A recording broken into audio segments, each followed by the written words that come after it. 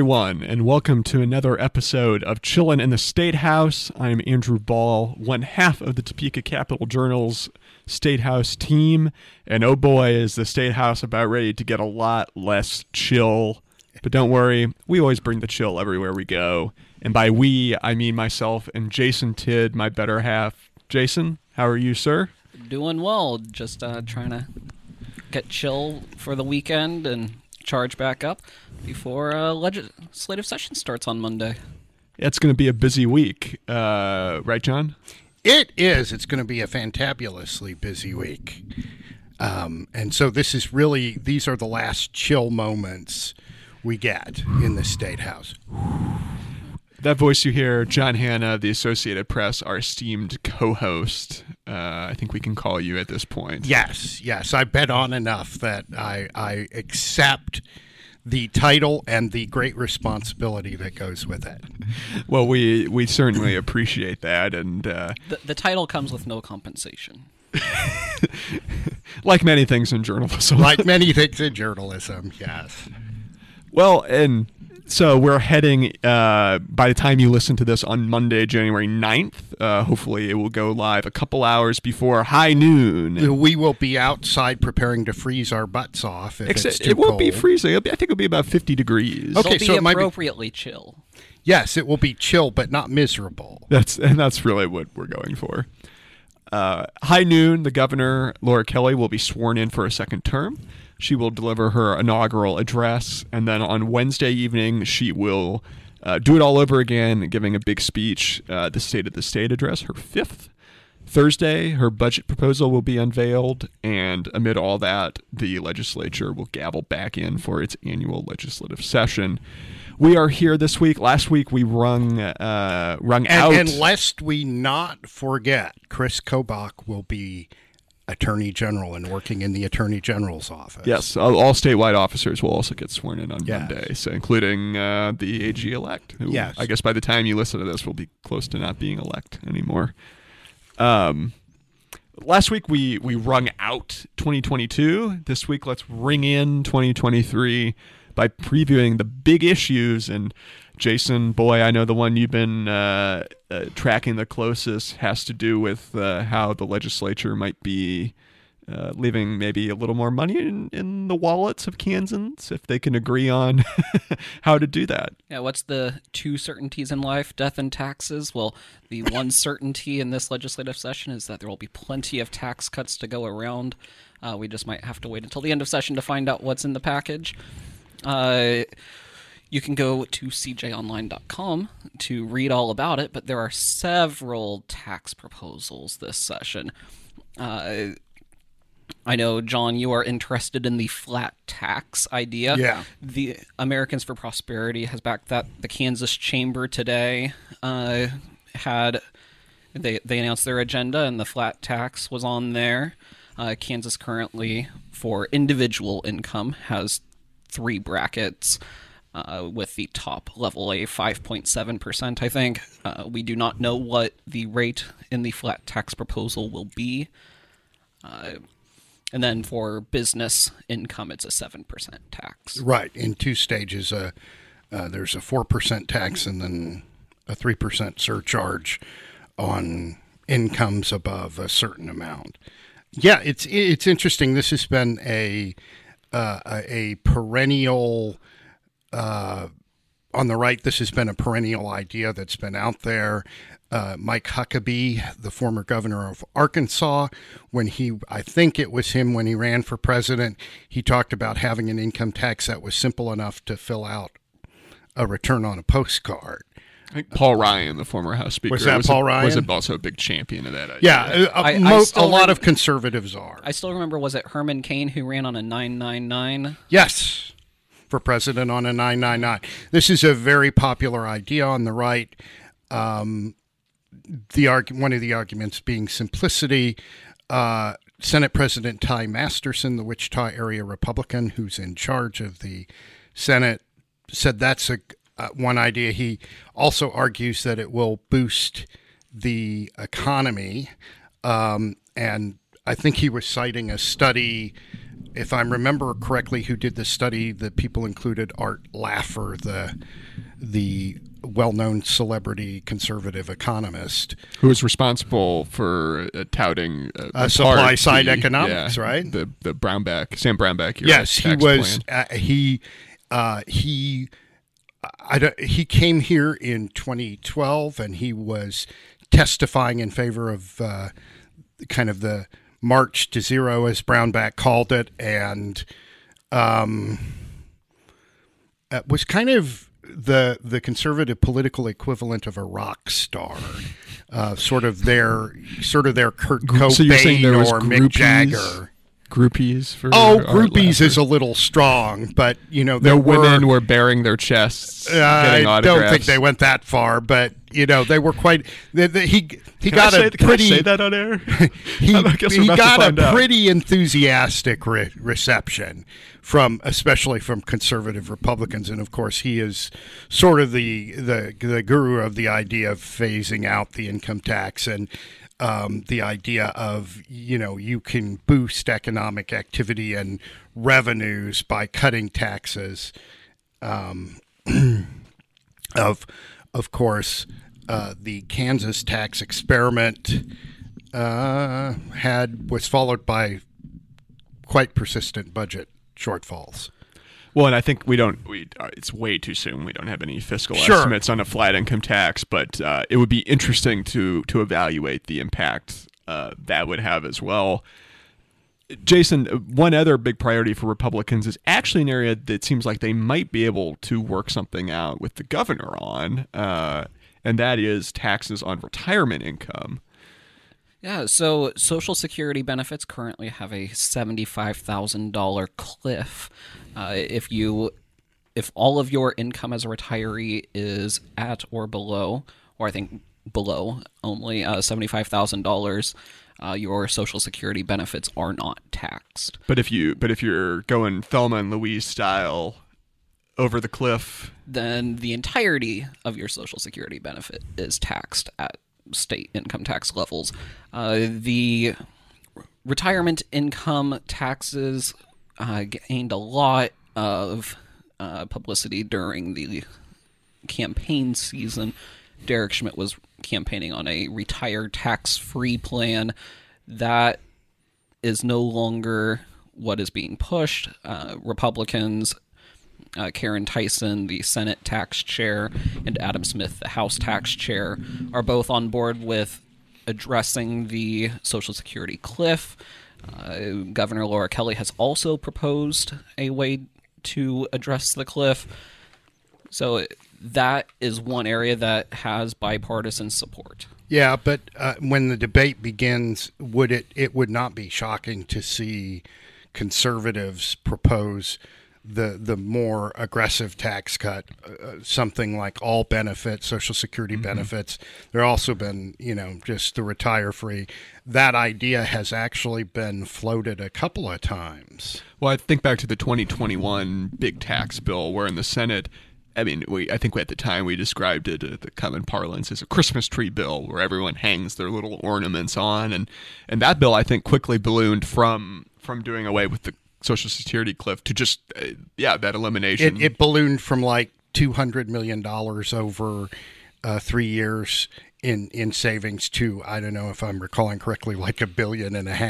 Right. It in the span of a couple hours, it gathered steam rather rapidly. And all that does is it goes to show that there are just, when you start talking about tax cuts, there are just lots and lots of ideas out there, and all of them in terms of saving somebody who should save money in your mind, or they're all good ideas in terms of saving people money. The issue always is, well, what taxes do you have to keep to actually cover the cost of government services and programs and universities and all that? And for her part, when Laura Kelly announced her three-pronged tax plan, she said that she basically forecasted that the legislature would come up with some irresponsible, in her view, tax policies. When we asked her what an example would be, she cited the retire tax-free plan.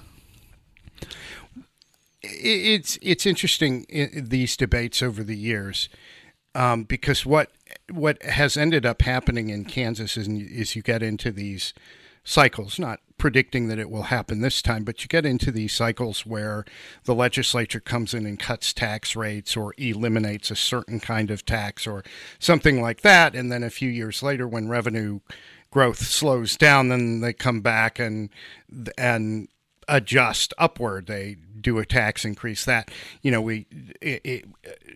Bill Graves in 1998 pushed a bunch of big tax cuts through. In 2002, the legislature was back to fill a budget deficit. We went through some of that under Sebelius, not quite to the same degree, but then there was a budget shortfall following the Great Recession. Another tax increase, Sam Brown back, the march to zero on income taxes. The next few years we're figuring out what other taxes to increase to fill in the budget gap. So, there's always been a hesitancy. It's always been described as gimmicky, but in theory, you could just put all the money in a pot and give and send checks to people. Alaska does that out of some kind of fund that collects oil revenues, and they send a check every year or most years. The governor proposed some sort of rebate plan last year. $250 per filer, basically. Republicans basically wrote it off as a campaign year gimmick, and of note, she is not proposing that this year. Well, and what's interesting, on the one hand, it is arguably a gimmick. There's always been a question about, well, how much is it going to cost to administer that? How many state employees does it take, et cetera? But the value of that approach is that people know they got a tax cut because they have a physical check or an electronic deposit. They know they got a tax cut. Whereas if you just, for example, cut income tax rates, they may or may not feel that. So, remember the COVID relief checks that people got during the pandemic. They came, the ones during the Trump administration came with his signature on them. So, if I'm recalling correctly. So, it was like you understood who was supposedly giving you this money. And in Alaska, people are very aware of how much they're getting. And, if it starts to drop, they get mad.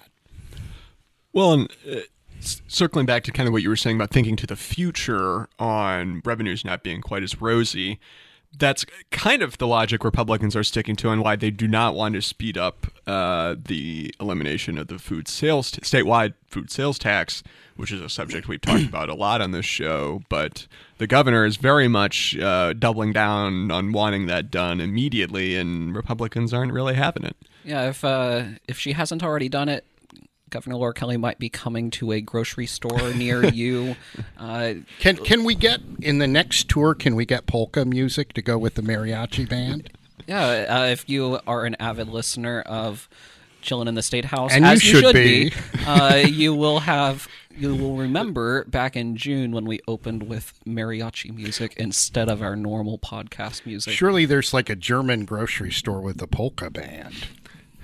I like that you guys said this same phrase at the same time, and it's like when you're married to someone, at some point you kind of start sounding alike. That's kind of what's happened here. But go on. So the food sales tax, if you listen to the rhetoric during campaign season, the food sales tax was already axed, but the state has a 6.5% sales tax. On food items, but not restaurant food, the 6.5% dropped to 4% on January 1st. Unless you went to some Walmart stores in the state of Kansas. You can read more about that on CJ Online, but Walmart messed it up, and some customers got double taxed. Check your receipt if you went to Walmart in Kansas on January 1st. Back. If you wait until next January 1st, your food sales tax will be 2%, and you have to wait until January 1st, 2025 for it to go to 0%. again, I am struck by the interesting part of this debate is there is another side to this debate overall on the sales tax. And this is a position taken by the Conservative Tax Foundation. It's been floated here and there over the last 30 plus years. And one idea is to eliminate most or all exemptions to the sales tax and then lower the rate. So, for example, you would tax groceries, but you would tax a lot of other things. And you know, at one point in I want to say the late 80s, Florida tried, under a Republican governor, Florida tried an experiment in taxing services. And that argument has been floated. And the idea is you tax all this stuff that's not taxed now, and you can raise the same revenue with a much lower sales tax rate, perhaps to 2.5%. If this economic theory were a hit song, the refrain would be broaden the base, lower the rate. Right. Exactly. That is the mantra. Broaden the base, lower the rate. Is that the follow-up to Back on Track, Won't Go Back? Yes, I think it is. But Laura Kelly wants to make the food sales tax go to 0% April 1st. House Democrats are on board with that. Leadership for Republicans have expressed no interest in doing that. We will see if it happens. There are some other sales tax proposals. Laura Kelly suggested a school supply sales tax holiday in August. Virgil Peck, a Republican from Havana, the number 2 senator on tax policy. That's Havana, Kansas, by the way, folks. Yes, there's some irony in Virgil Peck being from a city named for the Cuban capital. If you want to understand the irony more, Google his name and helicopter and feral hog. The other sales tax proposal is what is sometimes called a pink tax. Feminine hygiene products and diapers are taxed at the 6.5% state sales tax rate. Laura Kelly is suggesting exempting that from both state and local sales taxes. That is something that Vic Miller, the Topeka Democrat and now House Minority Leader, has also suggested, but he wants it to be on all hygiene products, not just feminine ones. And Republican Derek Schmidt also backed a version of that during campaign season. So we'll see what happens would there. What would the definition of hygiene products be? Well, would that be like shaving cream, or would it be like condoms? Well, if you go to cjonline.com, read my tax story, and go to the section that talks about a pink tax, I believe I have linked there a draft of the governor's proposal, and that would lay it out. I'm sure you can find back when Vic Miller had his version, it would also have definitions in there. Well, I think this is one of the 2 biggest issues that will be in the legislative session. And I think probably the other one, and it's one that we haven't actually heard talked about as much the last couple of years because of the August 2nd constitutional amendment vote, but that's abortion. The voters resoundingly rejected that constitutional amendment, but the issue is one that seemingly never goes away in Kansas. There are already rumors that Republicans will try and almost kind of like as a legal test balloon, introduce a 15-week abortion ban, try and pass it, get it into law, presumably over the veto of the governor, and use it as a test case to test where kind of the line that the Kansas Supreme Court will draw in applying the Hodis decision that the state constitution protects a right to an abortion. So, you know, we're kind of in an interesting territory where the voters have weighed in, the court has weighed in, but legislators are still kind of trying to decide how they want to attack this issue. Right, John? Yes. Well, and as we talked last week, the vote settled probably that a large majority of Kansans don't want to enable the legislature to ban abortion but it didn't settle exactly where you would draw the line, where they want the line drawn. So, and then the court itself hasn't really started drawing firm lines. It did allow the lower courts to block a ban on the most common second trimester abortion procedure. Clinic regulations for specifically abortion providers are on hold, and also a ban on doctors using teleconferencing with abortion patients who are seeking medication abortions. Those are all on hold, and so obviously the legislature is hoping that despite the standards this court set in that opinion, which suggested that it would be difficult to get restrictions, many restrictions past court scrutiny, they're kind of hoping that the court will start setting some lines that will firmly allow some restrictions. But doing that takes time. It takes because you're mounting a court challenge and it's going through the lower court, and then there may be the Court of Appeals and stuff before it gets to the Supreme Court, which, that's a process of a year to 18 months to get a ruling at least. Well, and it's a tough, I think it'll be an interesting and potentially tough sell for legislators to pass a bill that there's a very real possibility will never for a single second take effect in Kansas.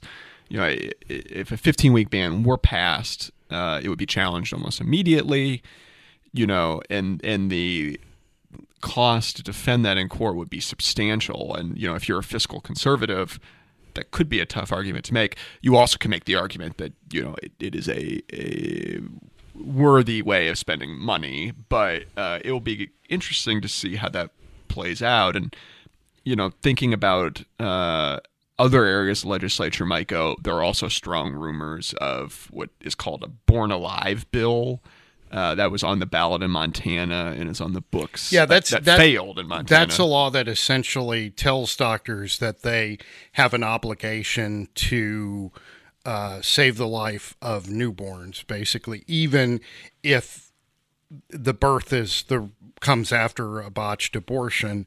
It's largely symbolic. Right. State statute already requires that. And, right. And the fact is the circumstances that this is meant to prevent are rare if non-existent. So, I mean, this is when you talk about abortion, and I'm struck by this on the 15-week ban too that's out there. There's both actual practical legislating, and then there's symbolic / political legislating. And so, for example, a 15-week ban, the possible value of doing that is that then you force the court either to say, yes, this is acceptable, then you get that restriction, or the court says no, and you can go to voters and say, see, we warned you this kind of thing would happen. Do you want to reconsider?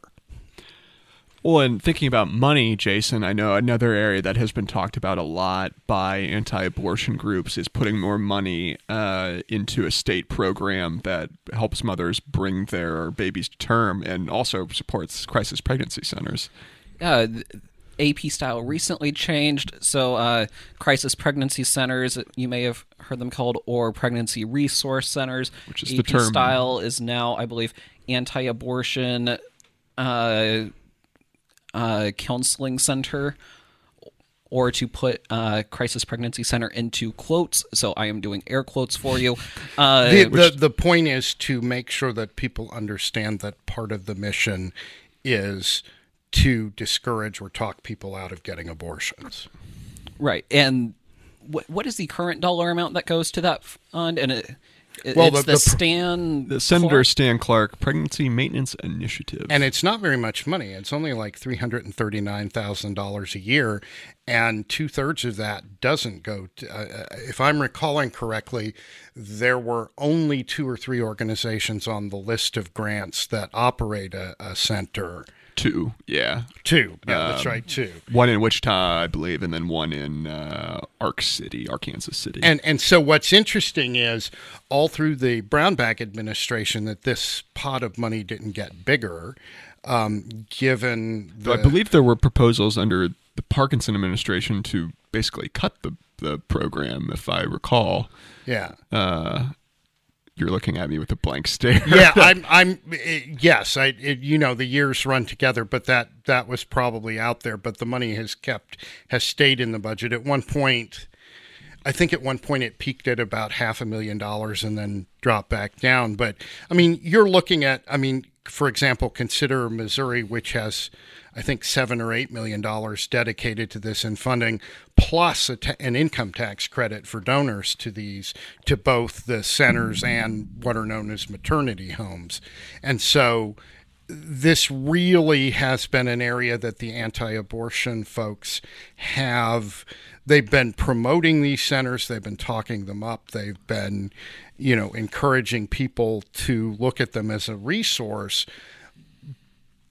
But there has not been a lot of state funding going toward them. And in some cases, the centers don't want the entanglement with the state. In other cases, they do. And the tax credit helps with that because it encourages people to donate to the center. So what's interesting is the story that was related to me by an anti-abortion leader in Missouri was that they first got the tax credit there because their Democratic governor wanted to lower the sales tax on food, and anti-abortion legislators got together and saw a chance to leverage that desire into a tax credit, and that's how it worked out. So I was just struck by the weird parallels there. We've also heard talk of addressing adoption, making it easier, I believe, to adopt or cheaper to adopt, but I have not seen any draft legislation on what that would be. Not yet, but plenty of time yet. And that is, one could argue, and people have argued, that that's a laudable goal outside of the abortion debate. It does raise the question of whether women who are now having abortions would not, if they knew that it would be easier to put the child up for adoption. The kind of the study data or the discussions I've seen, no, that's not what is driving a woman's decision on abortion. It tends to be more economic factors, or they just don't feel it's, And while our Democratic governor has made it pretty clear that she would not be looking to sign any abortion restrictions, she has touted adoption increases under her administration, so that could potentially be an usually area. In the context of defending the embattled Department for Children and Families. I think you could change that to perpetually embattled. Well, it's been. It's been embattled on and off probably throughout its history because it's got a very difficult job. Well, if you wanted to read more about that, we have another story for you at cjonline.com about Governor Laura Kelly's talking about the child welfare system, how it will never be problem-free. Well, kind of the final... Which is kind of like saying the soft part out loud. A little bit, but... there is a kernel of truth in that. You're dealing with broken families and children and families in crisis, and a lot of these decisions are being made in this, quickly, and they're they're influences by your personal experiences. They are all judgment calls. And it is enormously difficult work. It's also not the answer that parents and advocates you don't want to hear that. One mistake involving a child is like two mistakes too many. Well, and we should say real quick that will be very much on the table for legislators. There's kind of a House committee that is really zeroing in on foster care. So. Definitely, and another one on welfare reform, right? That'll definitely be, I think, the new House Speaker Dan Hawkins. That's going to be It will be priority. Interesting to see what they come up with. Yeah. I think the final big issue is one that we very well might not see any action on at all, and that is medical marijuana. The most chill issue in the Statehouse. Well, recreational marijuana would be chiller. The jokes write themselves. Yes, the chances that it could pass might go up in smoke.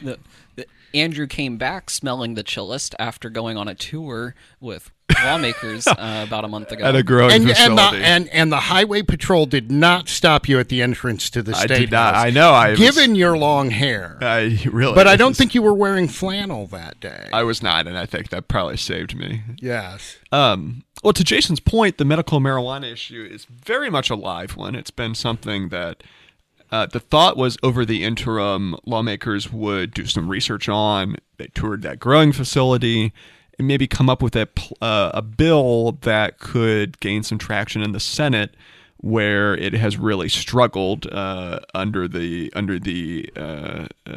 tutelage of Senate President Ty Masterson.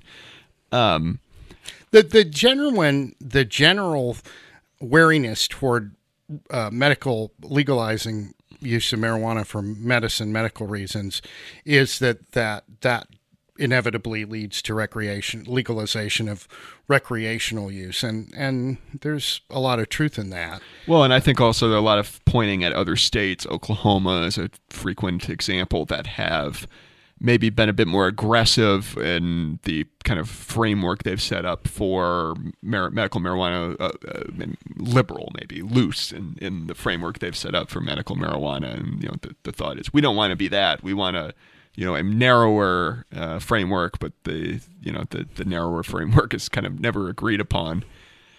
There seemed to be maybe some real momentum in 2021 when the House passed a bill for the first time ever. It kind of hasn't gone anywhere, and advocates for medical cannabis got potentially another roadblock thrown their way earlier this week when Senator Rob Olson, a Olathe Republican who has been very involved in this, said he's going to write the bill on this. Will not be chair of Senate Federal and State Affairs, which is the committee that handles weed, along with a lot of other legislation on weed. Except for the agricultural weed.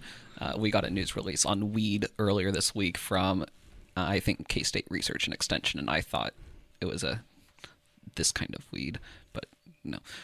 Continue on the weed that... He's always promoting K-State Research. And we love him for it. Yes. Well, Senate Federal and State Affairs handles weed policy. Thank you. And Senator Olson will not be chair. Instead, it will be Senator Mike Thompson, who is a fairly conservative Republican from Shawnee. His opinions on medical marijuana legalization are much cloudier.